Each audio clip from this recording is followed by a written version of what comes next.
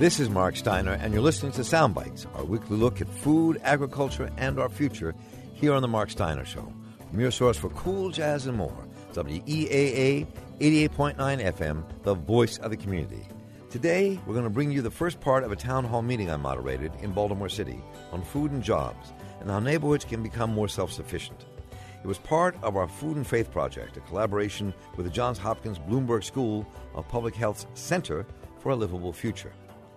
This town hall meeting took place in Sandtown Winchester, which was at the center of the Baltimore uprising and was the neighborhood where Freddie Gray lived and was arrested.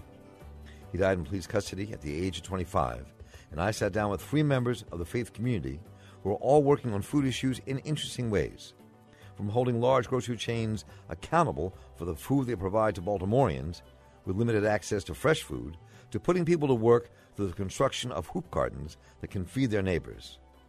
Our guest and host, by the way, was Elder C.W. Harris of Strength to Love 2 Farm and Newborn Holistic Ministries, Antoine Bennett of the New Song Community Church, and Melissa Kelly of No Boundaries Coalition at St. Peter Claver.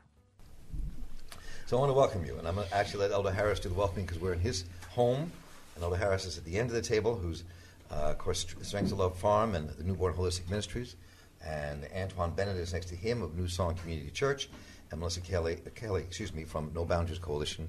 And before we begin, I'd just like to begin and let Elder Harris welcome us to his place and tell us a bit of a story about where we are and why we're here. Well, I'd like to say to everyone, welcome to Newborn Holistic Ministries. This is one part of its ministry. You in the facility of Jubilee Arts, and the where you're sitting is our dance studio. And for those of you all who do not know, those little squares that you see are our mirrors, but they're closed. You're on historic Pennsylvania Avenue. Pennsylvania Avenue was the place to be years ago. Live entertainment. All of the singers that sung in bygone years and are yet alive, some are yet alive today, traveled through this corridor many years ago. This was a part of the Chitlin Circuit. In other words, from here, they went to the Apollo, but every city had its place of entertainment for African Americans, and they call it the Chitlin Circuit. So this was one of their stops. So the Supremes, Cab Calloway, Louis Armstrong, Billie Holiday, Stevie Wonder. I remember when he started Little Stevie Wonder. Work out, children work out. I got a song I sing. We used to go to the Royal Theater to see that live entertainment. So, welcome. I thank you for being here, and I welcome you into the communities of Sandtown, Upton, and Druid Heights. Thank you. I'm glad you all came out tonight, too. Mm-hmm. Let me begin. We're really going to spend the next time, with your help, joining in the conversation, exploring this community and exploring the power and potential of community and what it can do to change the nature of life and people's lives in terms of not food, but beyond food, and how that all fits together, how food fits, is the centerpiece of all of that, and creating a new world. And so, and I think you if you look outside here, as you walked in to this place, and Martha's house is across the street. Yes, it is. It's another very powerful institution that they manage for women. And the houses across the street are the ones that Elder Harris put together, what he'll talk about in a moment, for the people coming out, returning citizens and renewing their lives and rebuilding an entire community here. You have to understand, this was just not long ago where we're sitting now. People from all over Maryland will come here to buy drugs on these corners. Cars will pull up to buy their heroin, buy cocaine, buy crack, whatever it was they were buying. and this is being reclaimed. So we're going to talk about that reclamation during the course of time and how food fits in the center of that. And again, let me just go down the aisle. Let me start at Elder, because I want people to understand what all of you do. Elder Harris, just talk about, you had this vision, you worked with the people in this community, came from the bottom up, and you talk about the food and beyond and what's being created here. Just get a feel for what's in this neighborhood. Yes, what's being created is opportunities for folk in our community, especially people who have been forgotten, to have hope. And I became members of organizations which centered their lives around community development. Gordon Cosby in Washington, D.C. was one of them, and John Perkins, who is the founder of CCDA, and that's Christian Community Development Association. And we holistically work to change communities, but more than that, help support the lives of those who have lost hope. And we learn from one another. So that's my part. Antoine Bennett, who's beside me, and I've been an example to him, and he has his report also. I'd say all three of our panelists represent churches and religious, spiritual communities in this neighborhood. So we can go down that line. So please go ahead, Antoine. Talk a bit about the nature of your work with New Song. Sure. It's sort of multifaceted. Born and raised here in the community of Sandtown, so I certainly have. I'm 44 this year. I know I don't look it, but 44 years old. So I've seen the nadir, the lowest point of our community. I remember crack cocaine when it hit the community, and it hit hard. To not being at the highest point in the total vitality that I know communities can be, but certainly I think we're hitting plateaus that are, in my opinion, irreversible. With home ownership, with the education of our children, with the connection to gainful employment in our community for the residents. And so the work that New Song has done over the last 27 years has been amazing. I've been personally affected by and have tremendously benefited from New Song. And I don't know at what point we want to talk about Gary's Goods. We can do that along the way. Which is a wonderful store. This is not the only intersection that has been restored. Mm-hmm. What do you call it here? Resurrection intersection. Yes. And so we have also our resurrection intersection just 2 blocks west of here, which is Freshman and Stricker Street, which in my opinion is historically probably the most dangerous intersection that I can remember. My life was changed on that very intersection where I shot a man and almost killed him. It was through the grace of God that he did not die. And, at a tender age of 18, I was had my first big vacation, is what I call it. But to be able to come back to that intersection through ongoing efforts from a faith-based community and faith-based effort, it just does more than elate my heart. And I can talk about Gary's Goods and who Gary is and who I am a little bit more moving forward. But the church is dedicated to helping to build characters, helping to put the neighbor back in the hood, helping the same young men we see out here and same folks we see out here go from ex-cons to icons. And I can talk about that a little later. Mm-hmm. And I want to introduce now Melissa Kelly with the Boundaries Coalition that comes out of St. Peter Claver, which is a church just catty corner to here, the Roman Catholic Church. Hi, my name is Melissa Kelly. I am the health chair for the No Boundaries Coalition. I'm also a parish member at St. Peter Claver. I'm not a long-term resident of Baltimore. I've been living in Baltimore for 4 years. I've been in Sandtown for 2 years. I used to come up here every summer from the time I was 13, probably stopped by the time I was 20. When I came back up here in my 40s, I seen there was a tremendous change in Baltimore. The one thing that I noticed when I came up here, one day I wanted a banana. And when I asked my husband where could I go down the street to purchase a banana, he told me that I would have to go to a grocery store that was miles from here. And I'm like, for a banana? But if I wanted to go down the street every day and buy me a bottle of vodka, I could do that with no problem. So that's one of the reasons why I became the health chair at No Boundaries, because I'm sure the one thing that we all have in common is that we like to eat. And over here, we don't have access to healthy foods. We don't have access to a grocery store. We have access to a Save-A-Lot that's not in our community, and I'll speak a little bit later about what's going on with Save-A-Lot and why I won't shop there, and why if you live in this community, you shouldn't shop there either. So and I want to get to all these stories. Let's begin with, we've all talked about food here, and that's part of what this is about, food and faith.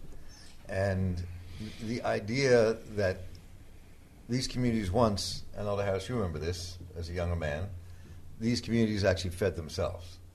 Whether it was the Arabs, whether it was people growing their own gardens, whether it was the grocery stores around, there was food here. And livestock. And livestock here.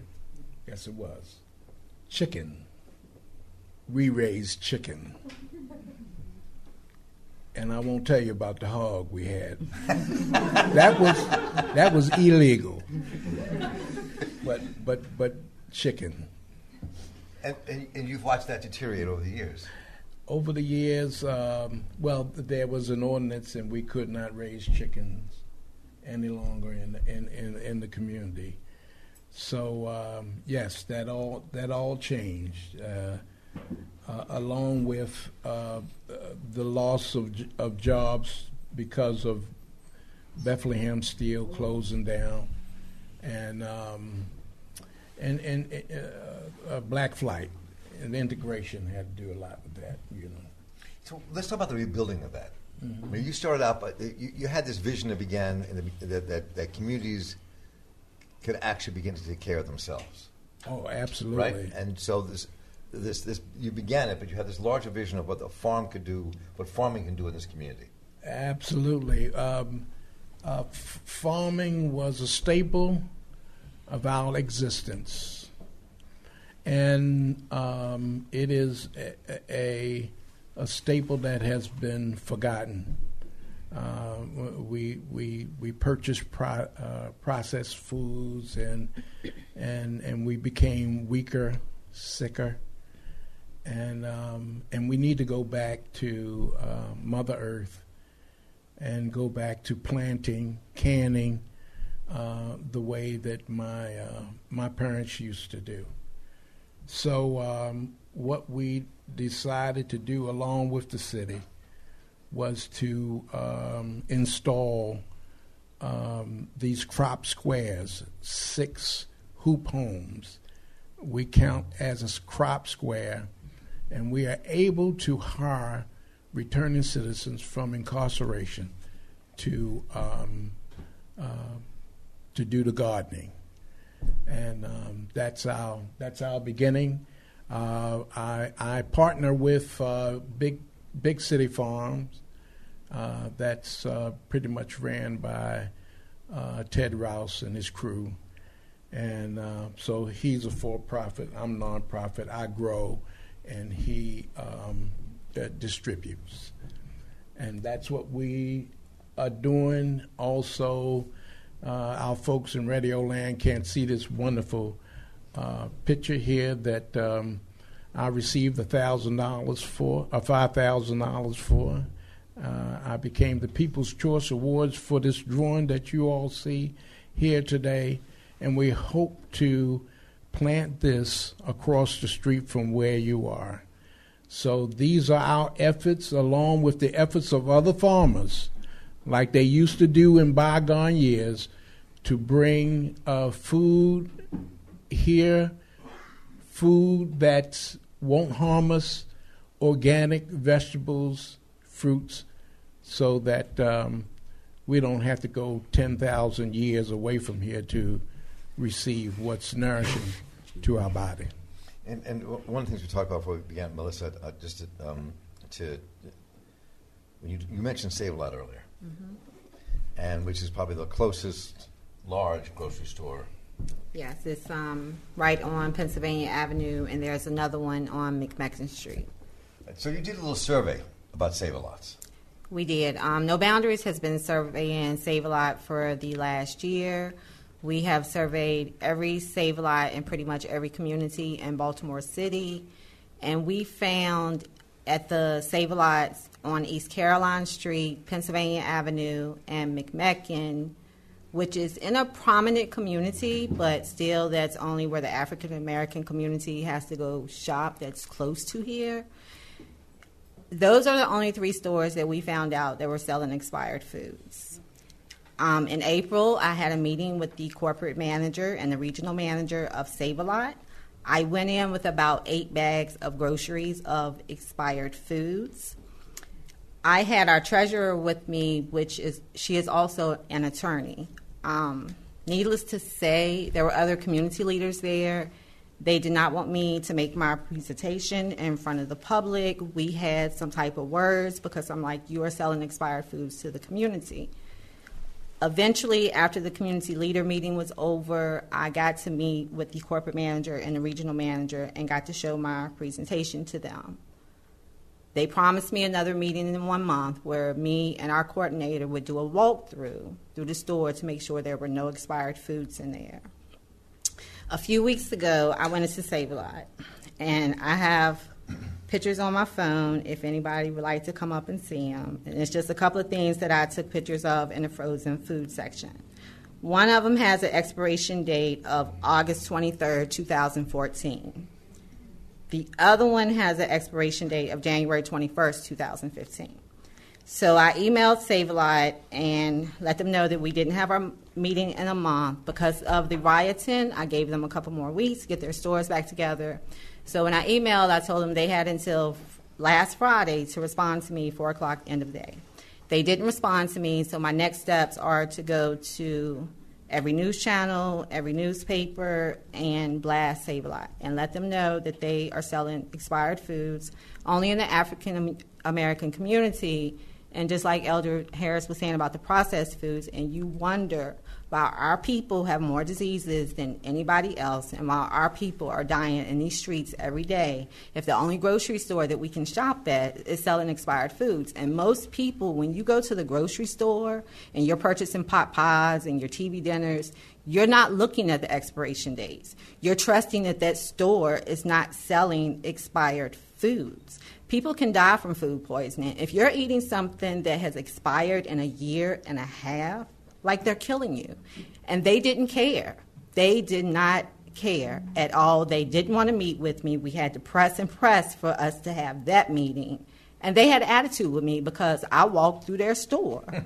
They told me I didn't legally have the right to do that. As a consumer and a health advocate and a person that just cares about people in general, period, I have the right to go through a store and look and see if what I'm getting ready to purchase is expired or not. You're getting my money. So the one thing that I'm trying to do with Save-A-Lot is, I was just speaking to our health coordinator just now, I would like to try to do with picket signs in front of Save-A-Lot. They are selling expired foods, and I need as many people standing behind me as possible so they can see this, and maybe they will stop selling the expired foods in the community, which is inhumane and is against the law, or should be against the law. But they're like, okay, call the Food and Drug Administration, which I've emailed them too. I haven't got a response yet. But selling expired foods is against the law. And we were partnered, and we're still partnered, with Baltimore City Health Department, and they were there at the meeting, and they knew that I was going to do my presentation, but they threw me under the bus and acted like they didn't know why I was there and what I was bringing. So the next day, they sent me an email for me to dial 311, call 311 about expired foods. Like, are you kidding me? You're the health department. You can shut this store down. I think that I'm going to come back to this because I think it's emblematic of what has to change and where we have to go. And Antoine, I want to, and I think also the stuff that you began I just want to get these stories out first so we can kind of tie them together here. Mm-hmm. What you all began in, where you all live, with Gary's Goods. Yes. And I remember when you all came on my show 5 years ago, whatever that was. It was When Gary's, when we were both younger. But the idea, and we joked about it being the Starbucks in the hood. Yes. But that there's a vision there too about what can be. Yes. Gary's Goods, and Gary Palmer is a lifelong resident of Sandtown as well, and excuse me, his desire was to at some point be a proprietor in the community. He was at that point a new homeowner and had came from like many of us growing up in the hood from checkered past, and through his work with New Song and working in the community in Newborn, he realized that he wanted to give back in a much more deeper way. And so, in short, in 2006, we began planning the opening of what was to be Gary's Goods, as Gary as the primary owner and me as a solid partner. And I think what made Gary's Goods unique was that we did not have grates or any type of protective items on our windows. No bars or anything like that, and so it's just quarter-inch thick plexiglass, or glass rather, two-pane glass on the outside. And what I think really appealed to our community when you entered Gary's Goods, there was no plexiglass on the inside. And so there was a real sort of customer to merchant relationship there, and it was intentional.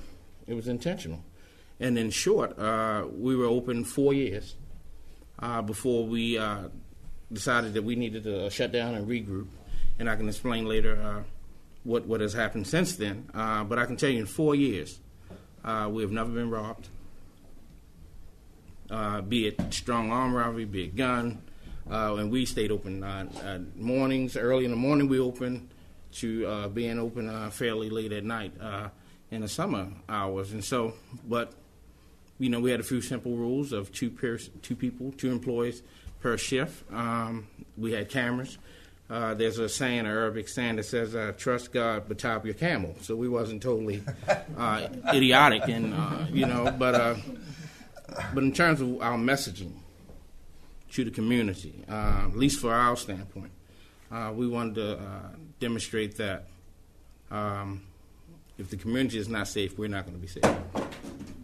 And also demonstrate a faith in our residents here in Sandtown. We have had, of course, chewing gum to be taken, and they were by our kindergartners who attended our New Song school. But we don't have any horror stories to go behind that. And Gary's Goods was an opportunity of empowerment. Truly it was. Our opening, we were able to hire, in addition to Gary, 7 employees from the neighborhood. Our youth participated in the logo competition, of which, so the Gary's Goods logo, which is the double G inside of a coffee mug, was actually designed fully by a 6th grader who attended our school, who lived down the street from Gary's Goods. This is the type of messaging. This is the type of little small steps of encouraging the community that there's a lot of talent in this community. There's a lot of beauty in this community. We just got to, step out there and show it.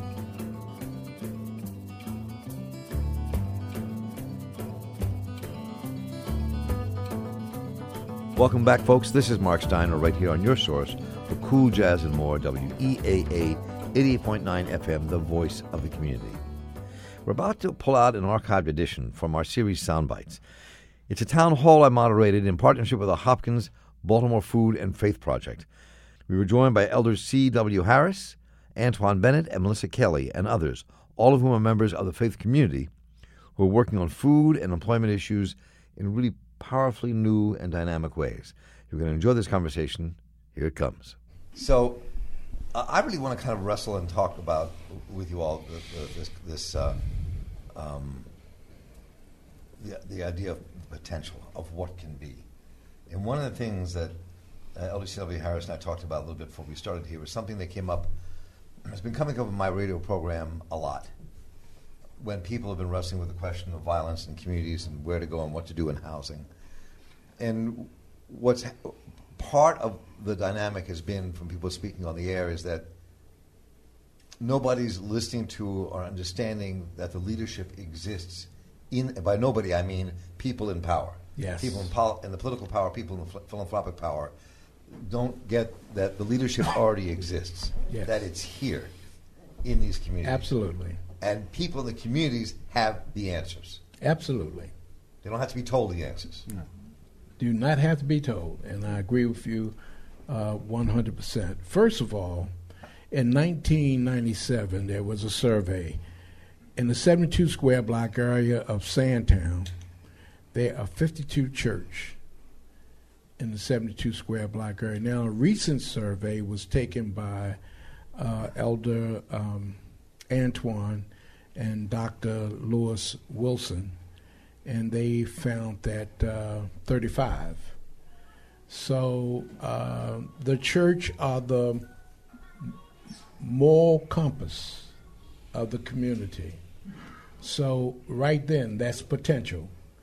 And we have a group called the CUTS Group, which is Clergy United for the Transformation of Sandtown, which are uniting these churches together so that we can show how we are the moral compass of the community and be able to receive the respect that we used to in bygone years. Unless you were talking about a survey you all did, right? We did a survey, a listening campaign with the corner stores. Right. We're also partnered with Baltimore City Health Department in that, and what we did, we interviewed about 40 corner stores about selling healthy foods, produce into their stores. Out of those 40 stores, we picked 4 stores. Lafayette Market, Mosier Market, everything is cheap, and I can't remember the name of the other market. The one on Lafayette Market, that was like our pallet store. She has pretty much agreed to everything that we have asked her to do. She is all about the community. The refrigeration that she had in her store, she told us the only way that she could do it is if she had a better refrigerator. So No Boundaries purchased her a refrigerator. We will do anything that we can do for the stores to just commit to us to sell healthier foods in their stores. We also will be starting another listening campaign July 1st where we will be picking 4 more stores. Altogether, I think we're going to have 12 stores. And then I believe we're going to branch out of this community once we get enough in this community, and we're going to go to other communities that may possibly need their corner stores to sell fresh foods as well. So, again, let me push where we were going before a moment. Is the idea of what could be? You know, I mean, I know that when you talked when at the beginning of this, in the beginning of the farm, Elder Harris, it had to do with the company that you all worked with Ted Rouse's company, real yes, Big City Farms. Right. Big City Farms. I couldn't get the name of my head from it. Big City Farms. But the other vision is how people feed themselves. The other vision is how you feed a community. What does it mean for a community to control its own food? And how the three of you think we get there in this west side part of our town. How we get to the point where people actually control what goes on around them. Well, keeping the money in the community it's one thing. We have to, it's called asset base. We have to really discover those entities that's in the community that are successful. And we have to support them to the hilt that they can expand, as was mentioned by Sister Melissa, that one who was willing to work with us needed help with their freezer. So what we did, we got together and we made sure that she had what she needed. That need to be something done throughout all of our servants, our political servants, in supporting us that way. We have the potential here to make that change. So when we do that, we are able to spend within our communities, and we're able to take control, as the scripture teaches us, occupy until they come. We're able to take back what was taken from us, and then we don't, as Ray Charles saying, we're not asking for a handout but a hand, and because we can do the rest. Mm-hmm. Antoine, what were you about to say? Well, I think that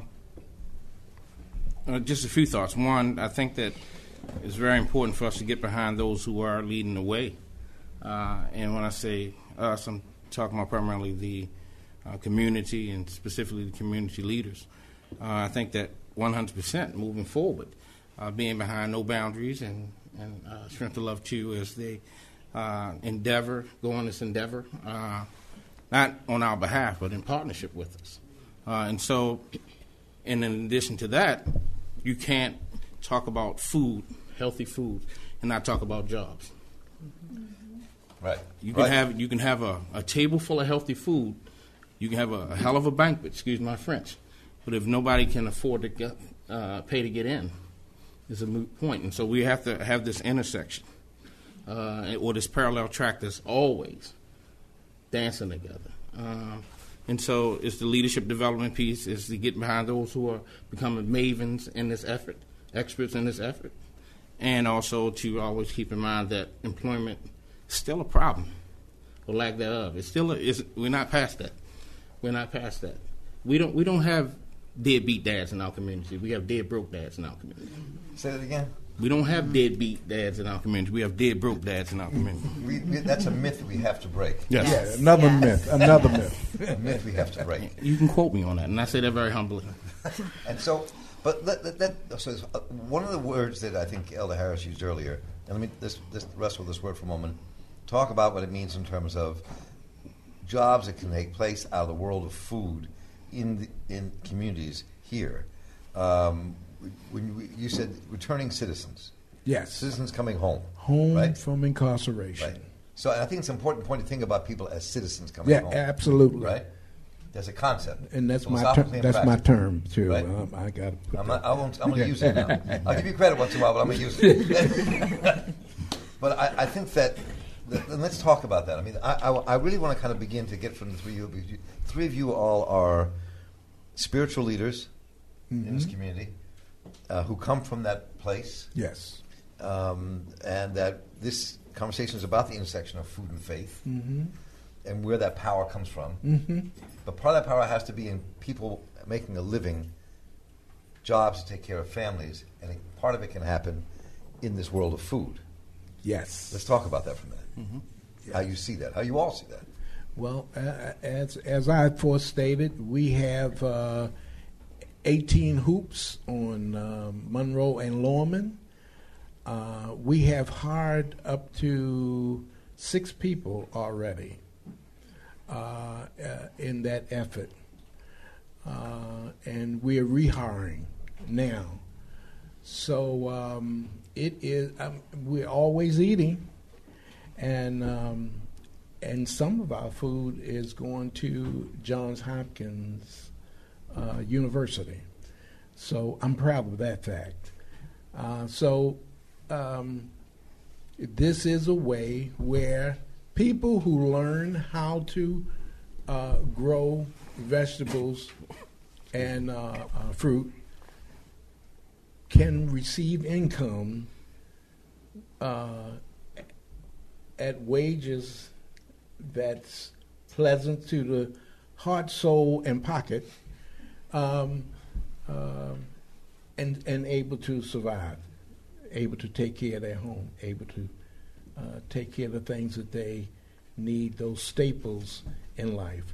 So that's here in the community, and it's within the community, and it is passing itself around, beginning at the farm. So, I mean, what are your thoughts about what that could really be? I mean, I know that I'm going to answer one thing. I'm going to go right to Melissa. I mean, that you work with returning citizens every day, right? Yes. So what could this really do? I mean, what's the vision of where this could? When you look at this drawing that Elder Harris has here of the potential farm to be built, stores to be built on these two corner lots right here, what that could bring in. So I want to talk about the potential of the empowering community to create jobs for men and women who live here and who are coming home. Well, I think that's what you just said is very key. The place-based part of this. We want our youth and our young adults, particularly our males, to stop selling weed on the corner. What better way to get them to do that than to trade the vegetation? I mean, I'm not trying to entertain here, but if I don't, I'm under a lot of pressure. And if I don't look at this thing sort of with a humorous spirit or, a very realistic spirit, I'll get swallowed up and we'll get swallowed up in the work that it's just that heavy. It's a matter of life and death. And encouragement, this encouragement factor, enforcement of, positive encouragement, having these young men to be employed in a community of which they have created absolute havoc in some cases, have greatly concerned the community, and have them have that transition take place in that same place is very important. Excuse me, but we're not reinventing the wheel. No. There's a program in Frisco that is the Lancey Street Project. Right. And all we're doing is duplicating that process here on the east side. And it is working marvelously with those returning citizens from incarceration. That's a good point. They running everything over there, and folk are dying to hire them. They are able to start their own businesses, but folk are dying to hire them. They can't wait till they finish the program so they can be hired. And it's important if you have young folk who are already doing the right thing and they take on these jobs in the community, you really don't make the impact. But if you have somebody who's been through something, take on these jobs, then you start to see the real change. Now, I'm not saying, I don't want nobody to quote me, 8 students, they don't need our attention. That's not what I'm saying at all. But we know and we saw if the uprising didn't teach us anything, it taught us that, there's a real pain out there, and it belongs to a segment of our community that we have sort of neglected, I won't say it absolutely, but we sort of neglected them. And so this idea of having those same pocket of folk, again, being experts in their own life, in the same community of which they call home. Many do not want to leave Baltimore City. Many do not want to leave Sandtown. Have them have opportunities of which they can go from being feared to cheered. You'll start to see a real turnaround. And that's what I'm seeing in my work with them through the church. Melissa, jump in here with this. I do agree with Elder Harris about keeping the money in your community. I believe if the money was kept in your community, then you would have the money to have places that sold food, grocery stores, things like that. And food does bring community together. After the uprising, we have someone in this room that organized a food drive at St. Peter Claver Church, and we fed over 450 families with that food distribution. And the night after the uprising, we had about 80 people at the church, and we ordered pizza, and we all sat down together, and we talked as a community and experienced our pain and everything together. So food does bring community together. I work for the administration department at Goodwill. Goodwill's whole mission is to help people. That's their whole entire mission. So I went to our CEO, we need jobs in our community. They were like they needed free space. So my priest offered the free space at the hall. So Goodwill is going to give 4 career fairs a year in the hall and only hire residents from 21217 from these career fairs that take place over here. If they need training in how to write a resume, how to have an interview, or need training in more skills, if they're not skilled like in working clerical, they can get the skills. And at the end of the programs, they don't necessarily have to have a job through Goodwill, because Goodwill's partnered with other places, Bond Secures, John Hopkins.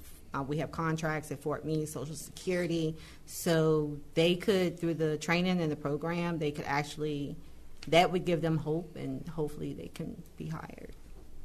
If you have a thought, please raise your hand. I want to come out there and hear what you all have to say about where we are now in this community and what you think the vision of the future could be. And I'm really more and more interested in the vision of the future and in practical terms, how it can be built, because the vision, part of this community is the idea of these permanent greenhouses being built here that can feed people and hire people.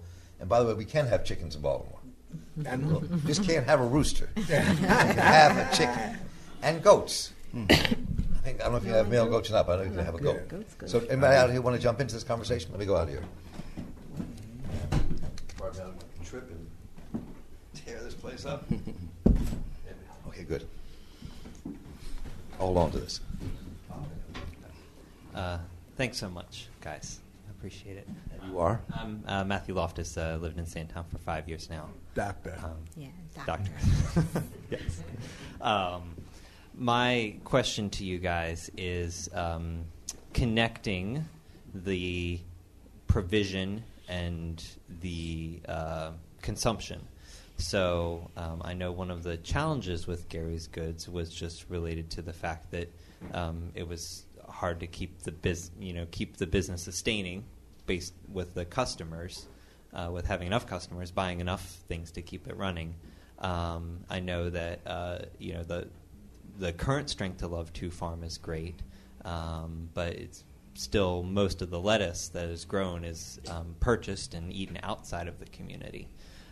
So how do we connect it? How do we connect what is grown here and what is built here with the needs of customers and consumers here in Sandtown, and to what degree does that limit our ability to scale? The people that are being helped right now are absolutely being helped, but how many people do you think we could employ with us if we just kept scaling the system up? Good question. Mm-hmm. Well, we are a new young group. We're going to have our farmers market in the not too distant future, and we will be able to serve the community. That's number one. The second question was, how many people we can hire. A crop square takes about 3 people, and that's a little fuzzy. So if we continue to build these crop squares, every 6 hoops, we're able to hire 3 or 4 people. So that's a plus. And of course, if we expand and then we're ever learning, we learn how to distribute. That's more job and more money. Or as we say in the hood, more money. The one thing like No Boundaries just did, we just hired a healthy food organizer. We got a grant, so we were able to hire a healthy food organizer and pay them $15,000 for 6 months. And the more funding we get in, we will keep hiring residents in the 21217 zip code. We are also getting ready to open up a stall in the Avenue Market to sell fresh produce and healthy vegetables. The only problem that we've been having is securing a vendor, and Daryl told me tonight that he knows vendors, so I'll be calling Daryl tomorrow at work, and we'll be discussing it. And how I met Daryl was funny. Last year, Baltimore had their first ever healthy food forum at Lexington Market, and Daryl had his book of his Food and Faith Project. And I was standing at his table reading it, and it was really interesting. So I connected with him. And in connecting with Daryl, when we did our messaging campaign, I wrote a little article, and he gave us $500 towards our messaging campaign. And we had our messaging campaign at Lafayette Market, where State's Attorney Marilyn Mosby, Councilman Nick Mosby, and their daughters came, other members of our organization came and took pictures of like standing with healthy foods and water, which will be going up around the grocery stores in Baltimore. So the way that everything is going to work is if we all partner together. But sometimes the community leaders cannot do it all by themselves. We need help from the residents. The more voices that we have, the more we will be heard. Mm-hmm. Yeah, I would agree. I think intentional collaborations like I was just sitting here thinking if Gary's Goods had some overlap with the Hoop Farms, which it wasn't. Hoop Farms came years after, a few years after Gary's Goods. But imagine, because we were always asked, particularly in our second year, third year, well, why don't you have more healthy products? Not that we sold a bunch of. We certainly didn't sell anything expired. But I would expect you. Yeah. We were running a business, correct. And I think that it was an incremental thing that needed to take place in terms of food preference from our neighbors. And we did introduce some healthy things towards the sort of tail end of Gary's Goods. But imagine that conversation that would have taken place and employment opportunity. Like I said, we hired 7 folks. Elder Harris hired, I think he started out with 6 folk. But our folk were part-time. Imagine the overlap that could have taken place. So we would have generated a livable wage for those individuals who were working for both. And I think those type of conversations was going to be key. And I think that the commitment to having intentional collaborations moving forward, because if you have it in pockets here and there and other things going on, you won't have it. I mean, you look at your hand. I mean, this makes a strong bang if I close these digits, but if it's open, I may just break my fingers. If I plan on banging the table, if I'm planning on making an impact, it's going to take folks coming together. And I know it's easier said than done, and it's a leadership thing, coupled with having folks from the community who at least care a little bit about, and they can grow in their education as it relates to healthy foods and employment. Because I do think that they're dance partners. I want us to walk away with that. And I don't mean to insult anybody's intelligence like you don't know that, but I'm reinforcing if you do, they're dance partners. They're dance partners. Healthy food and jobs. Anybody else out here want to say something? Question, thought, idea? I'll come over here. So as I go on the next one, I'm going to ask a political question on the way over to our next person. When we talked about Save-A-Lot and what they're selling, and we know that most people are going to buy their food from supermarkets, and they're going to buy their food from the closest store they have, which is a corner store. The Arabers are not on the street like they used to be, in the numbers they used to be, selling fresher food. So what's the political pressure that has to be put to make those changes? I mean, you talked a little bit ago, Melissa, about people people standing with you. Yes. Outside Save-A-Lot saying, yes, this is illegal, you cannot sell these things, we shouldn't be shopping here. But what's the political pressure that has to happen to change that dynamic when it comes to food in the community? What do you all think? We have to keep pushing Save-A-Lot, and that's one of the reasons why I'm going to the media, because once Save-A-Lot sees that I'm blasting them out, no store, if they want to stay in business and continue making money, is not going to do that. I do need people standing behind me. The more people I have standing behind me, then they will change. I need to have more meetings with our political leaders and let them know what is going on in our community, because they can help change that as well. Another thing, I lost my train of thought. Well, No Boundaries. No Boundaries is hooked up with Build. And we are hooking ourselves up together with One Baltimore. And there will be a big meeting on the 18th at St. Peter Clavers. One Baltimore, No Boundaries, myself, Yeah, along with other groups. We are stirring up the political strength that we need to bring about the changes that we're asking for. So that's the church, the community, and our public servants working together. And it takes the three of us to make that happen. So that's going to be the 18th. And it'll be 6 o'clock across the street. I would love to see all of you all there. God bless you. I think that in addition to political pressure, and that takes advocacy, what these wonderful folks are talking about, but also I think that you'll see an attitude with, in my opinion, you'll see an attitude with Save a Lot, because they are the only market.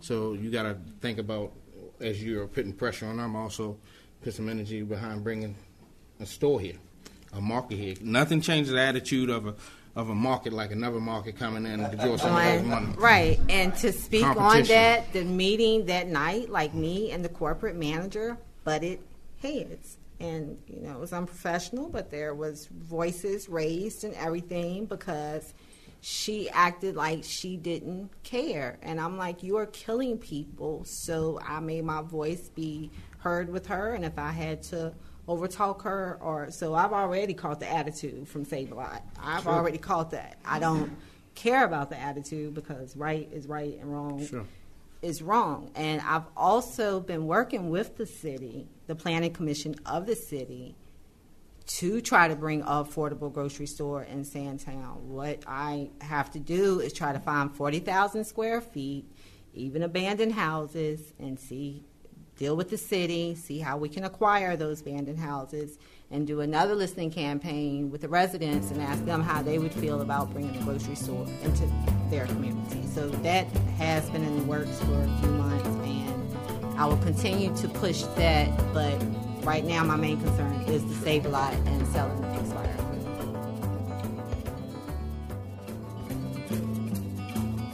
This is Mark Steiner, and you're listening to Soundbites, our weekly look at food, agriculture, and our future here on The Mark Steiner Show.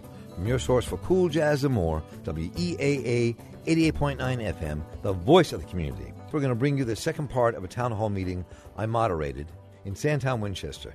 When the uprising occurred in the wake of Freddie Gray's death, it was in his neighborhood, Sandtown Winchester, an old black working-class community that now has become a food desert.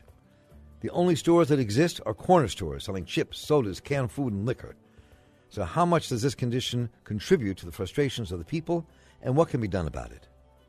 So what you're going to hear is a town meeting that we convened with our partners, the Johns Hopkins Bloomberg School of Public Health's Center for Livable Futures Food and Faith Project, where we brought together faith leaders from 3 churches in Sandtown that are working to strengthen and transform their community.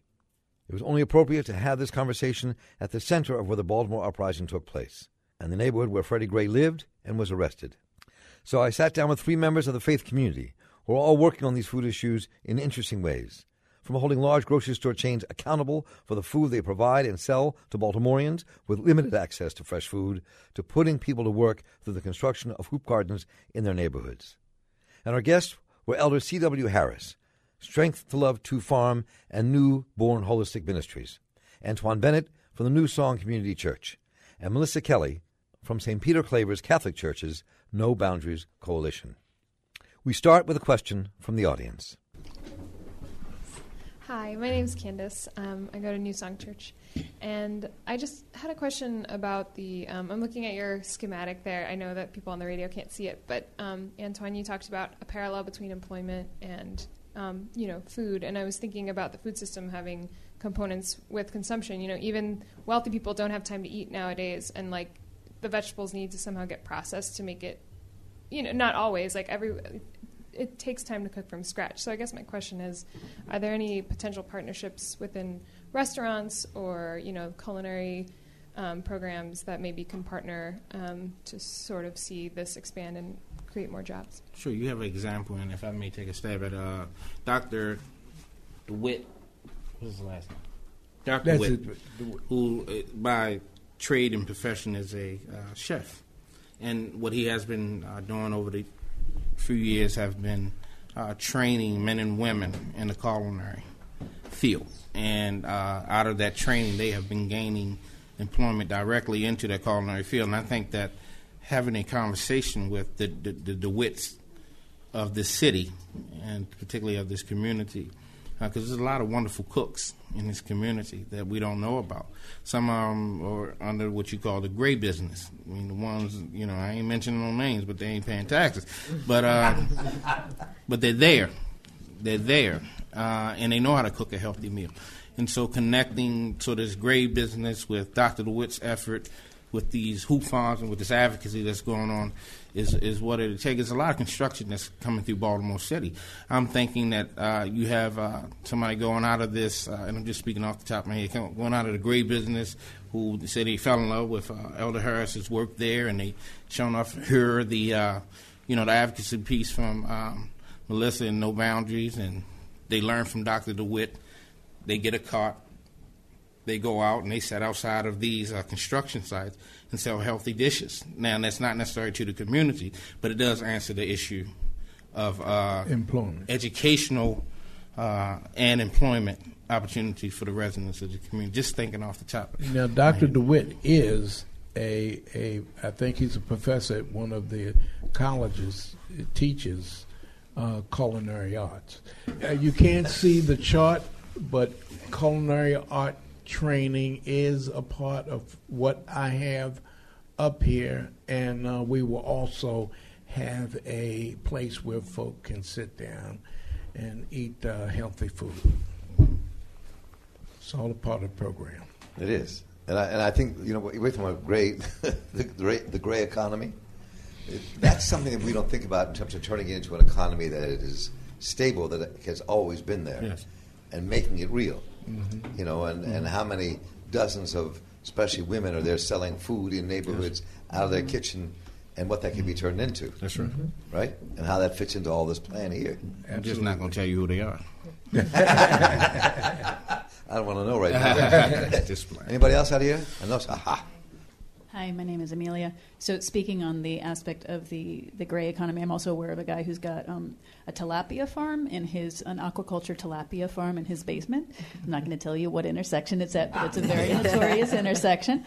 And it strikes me that when we talk about going to scale, which somebody brought earlier, that sometimes I think that's the wrong question. Sometimes it seems to me that local solutions might look very local. So although part of what you're talking about with Strength to Love is modeled on something in Frisco, we still might have things, whether that's the Arabbers, that it's really only ever going to work here. But what do we need to do to get the health department paying more attention to Save-A-Lot's expired foods and less attention to the Arabbers? Absolutely. When we talk about the kickbacks that big corporations get, but that a guy with a tilapia farm in his basement is never going to be cut any slack, so he stays in the gray economy. And the Arabbers' horses aren't being taken care of because nobody's servicing horses in the city, because that's just an awkward thing for us. But it's some of the area where I feel just where scale is the wrong measure. We have solutions here. They're not going to look right if they go big, and bureaucracy might, in fact, kill them. But so how do we adjust ourselves and our expectations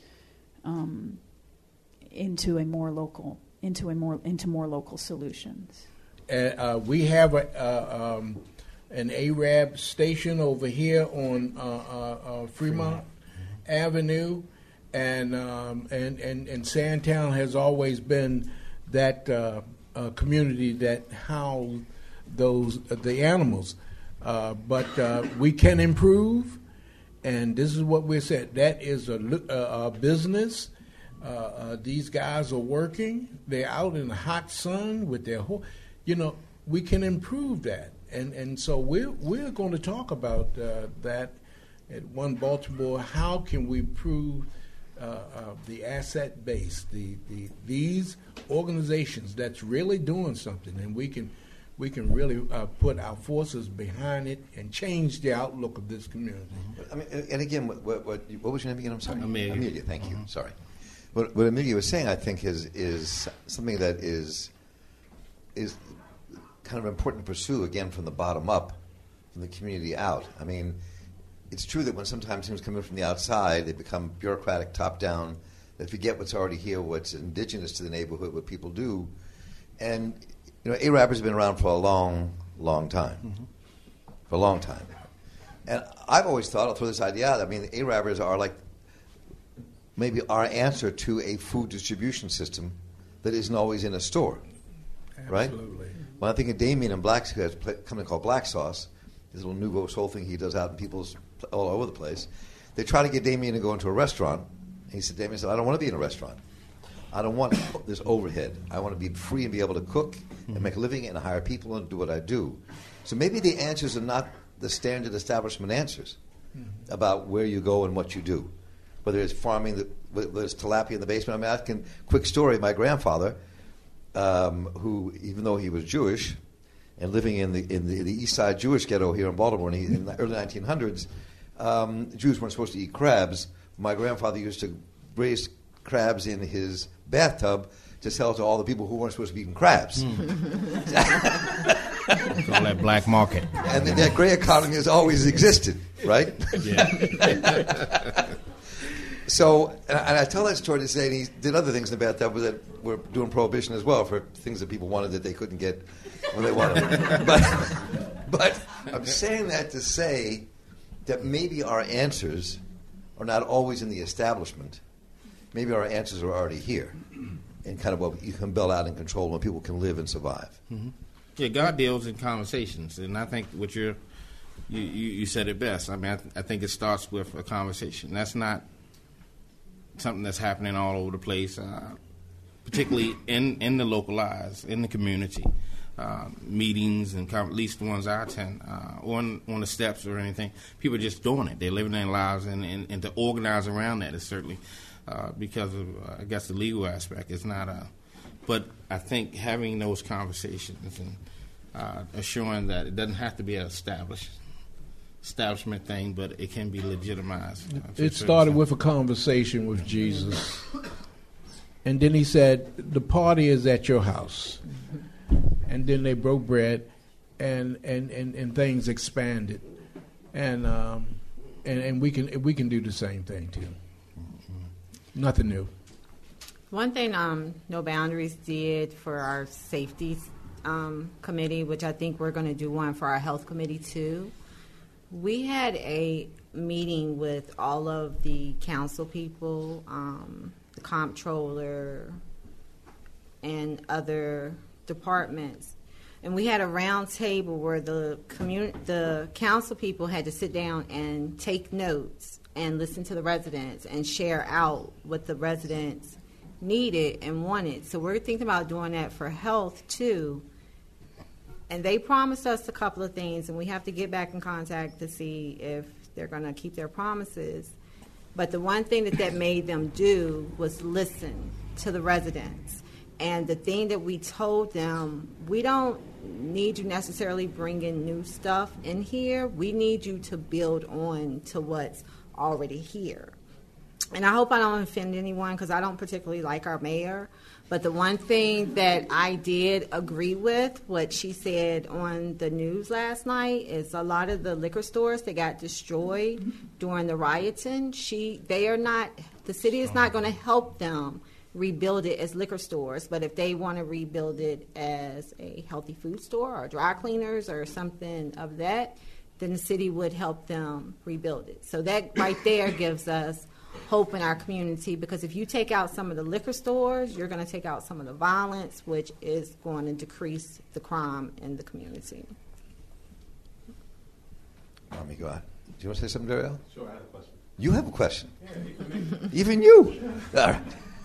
Okay, I'm a big fan of all the work that each of you are doing, and Melissa just talked about the fires and some of the things that happened around Freddie Gray, and I'm wondering how that motivated you or demotivated you in your work, how the riots and the aftermath. I had a lot of emotions with the riots, particularly, sitting on my couch crying while the mayor let our city burn up and be destroyed. And thank God for community, because when Elder Harris's one of his gardens caught on fire, the community came together and helped him put that out because we couldn't depend on the police and our leaders. But that made me like, okay, all of this, like, it's wrong. It's so much stuff wrong in Baltimore City, and I'm like, it's wrong. I'm going to fight. I'm going to continue to fight until our streets are safe, our children quit dying in the streets every day, until we have a grocery store, because our community has the right to eat too, just like the communities in the suburbs or in Baltimore County. I mean, we have the right to eat. So I'm just going to keep fighting. The one thing it was a tragedy. It was a tragedy, but I do believe out of that tragedy and much attention as Sandtown and No Boundaries and the other organizations have had, that we are going to get blessings out of the tragedy. Well, it upped my responsibility as a servant leader. I've been taken to another level. And so that means those who are working with me, they have to take on the responsibilities that I used to do, because I am inundated with so many meetings, so many discussions with other leaders, and trying to end the poverty in our community. So that is what the civil unrest did, as far as I'm concerned. More responsibility, and where much is required on those who are in that position. So it humbles me.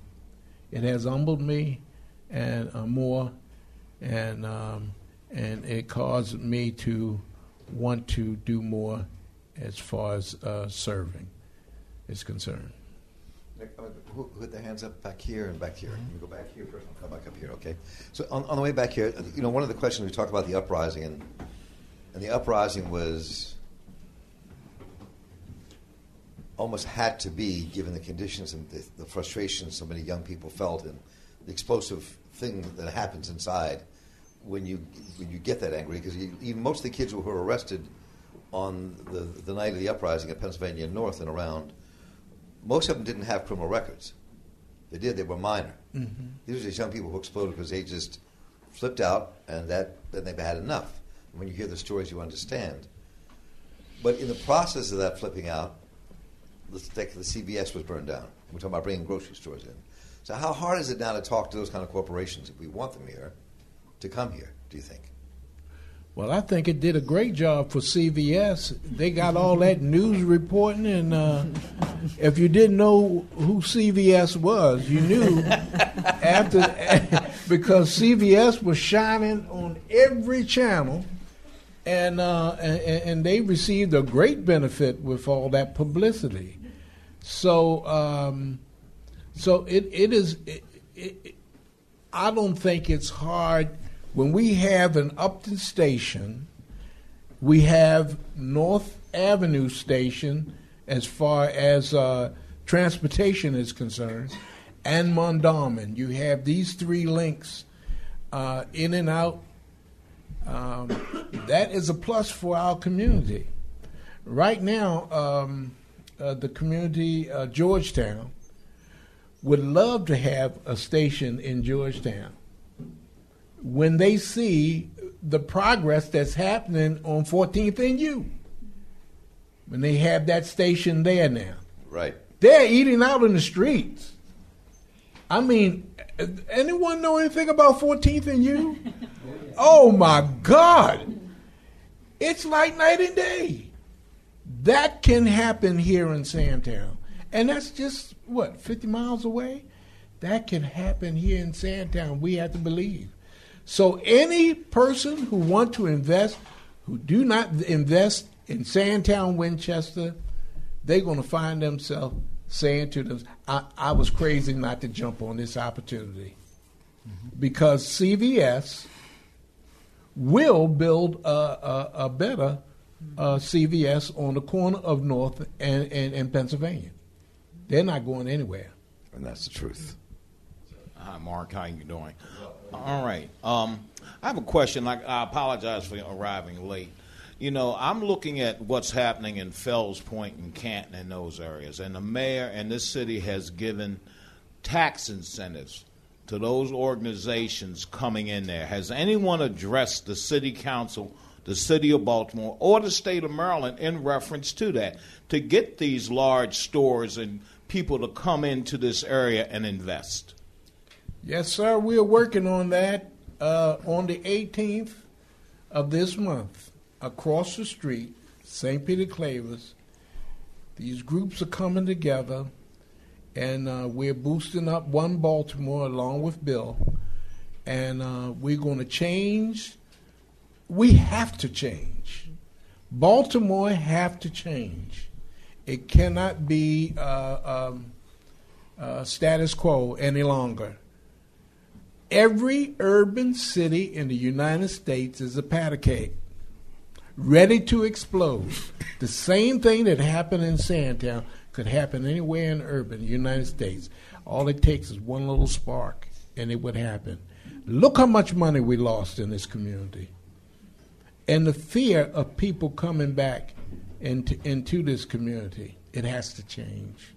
Their attitudes and everything have to change. The question the gentleman asked, though, was also a political question, in that it's true that the investments are taking place in Canton and in Fells Point and in the Inner Harbor and in what they call South Baltimore now. What they call Federal Hill used to be called South Baltimore. Mm-hmm. They're not happening in Sandtown. They're not happening in Edmondson Village. They're not happening in Forest Park, Garrison Liberty Heights. They're happening other places. That's what we're talking about. The investment has to come here. Certainly. I can take a stab at it. Recently, we had it was Congressman Elijah Cummings, Representative Dutch Rupertsberger, right. Who's the senator? I'm terrible with these titles. Mikulski. Now, Mikulski came just recently. Senator Mikulski. Yes, Ben Cardin. I'm just mentioning this one particular visit, and they had the head of the Small Business Administration appointee by President Obama to come and have a dialogue and help to map out. And what they did not do, in my opinion, was get the voice of the community. But they had the meeting inside of the community at our location, our church headquarters. So they were inside of Sandtown, and with the promise, and we did have a chance to talk to him afterwards, with the promise that they are coming to, and they talked about those incentives, and they talked about what happened in California, because this lady was an expert in terms of helping to build and bring back businesses, build new businesses and bring back businesses based on her experience in the L.A. riot, during the L.A. riots of it was the early 90s. And so they brought her in, and they wanted to meet here, and the goal is to have more dialogue, but more importantly than that, hopefully put some action behind that dialogue to bring these efforts in. If I can, I didn't get a chance to answer Robert Orwell's question about how I felt, and I'll be very quick. During the uprising, the riots, as a man, answering as a man, I'll answer as a man born and raised here. I was deeply saddened on that Monday evening. I was deeply saddened, and I stood on this very corner to make sure that my brother, properly here, was safe against my neighbors, and was prepared to do so, standing physically in between them and this building.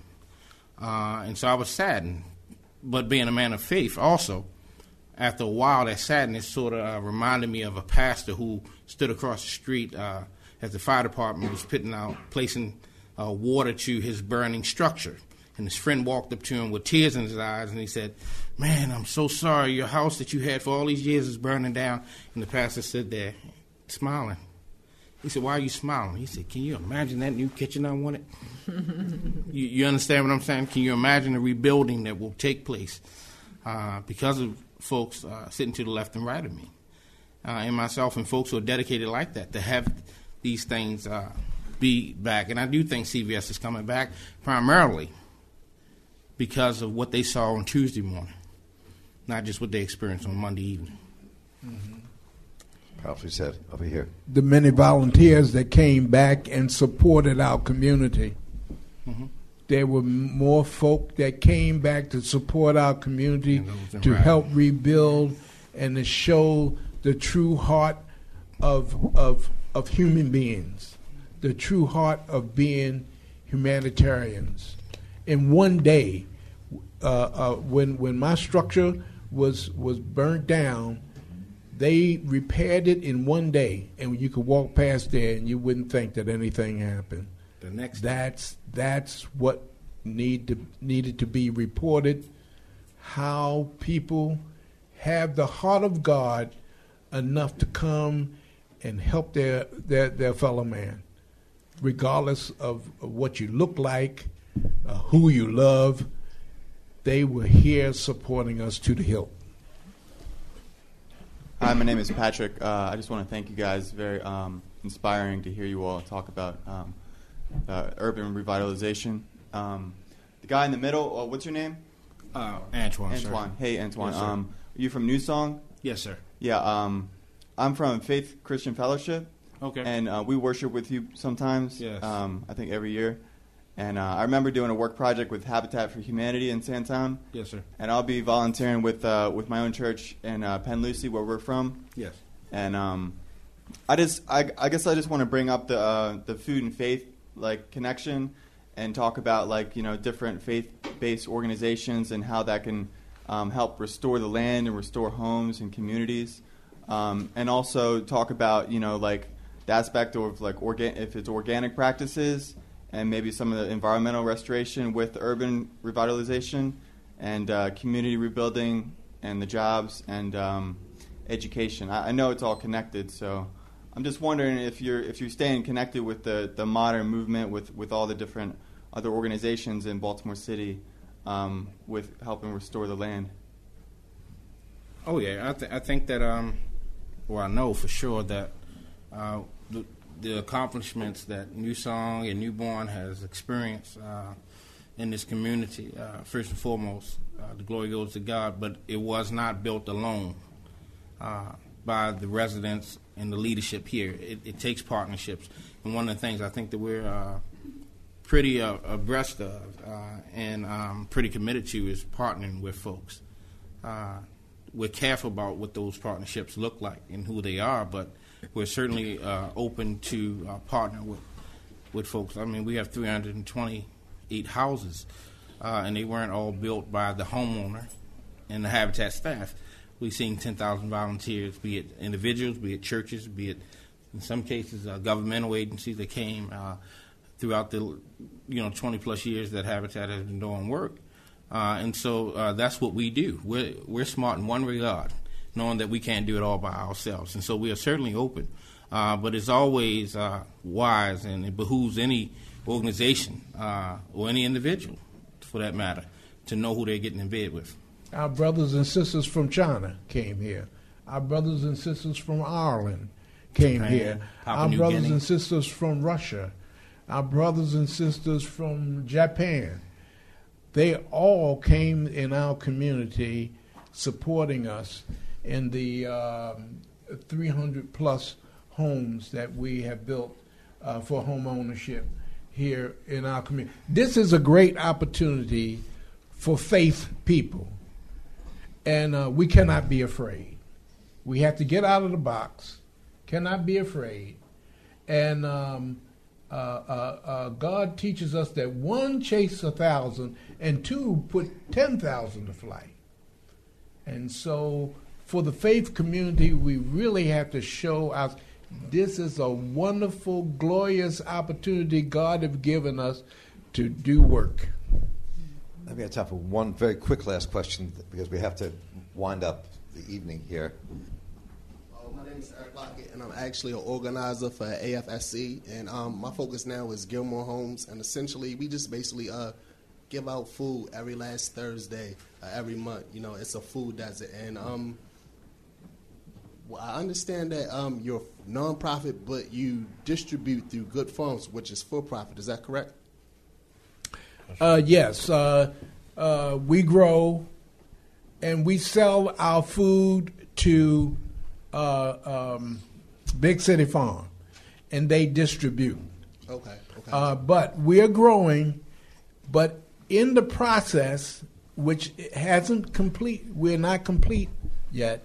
We will have a farmers market in the community. We're working with No Boundaries, and the food that we grow will be distributed in this community. Because my question was, I'm in the process of galvanizing some resources, and I'm just kind of looking at what would be the probability of some of that food coming across the street. Well, come on, hang with us, brother.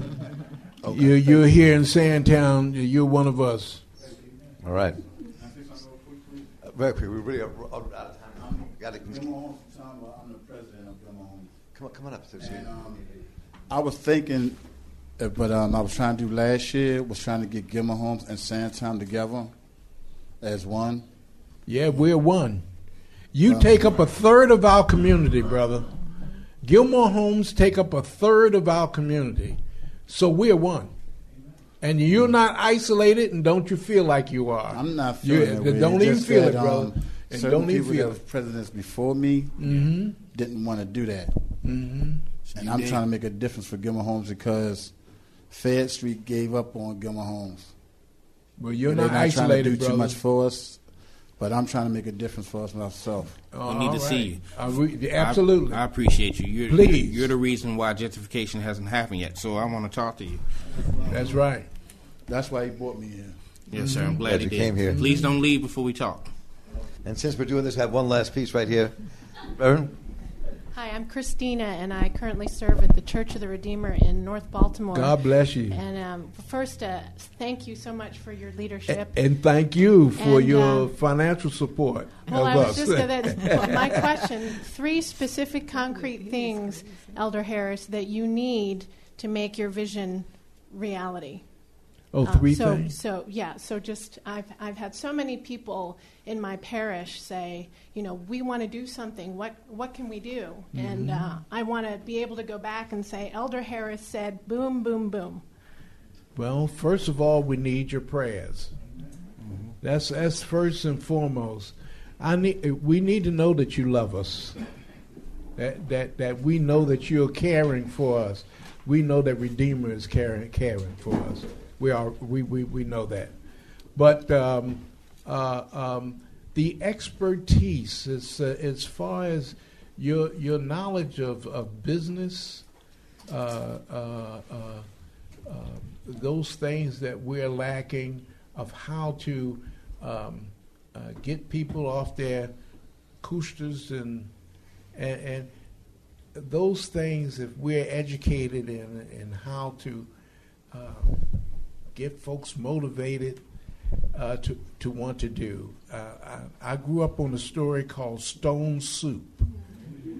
If you understand Stone Soup, you would understand our need, and it takes all of us to do it. It's not always finances, but in that you may see if I could get someone to invest in this and how we can work together in this investment.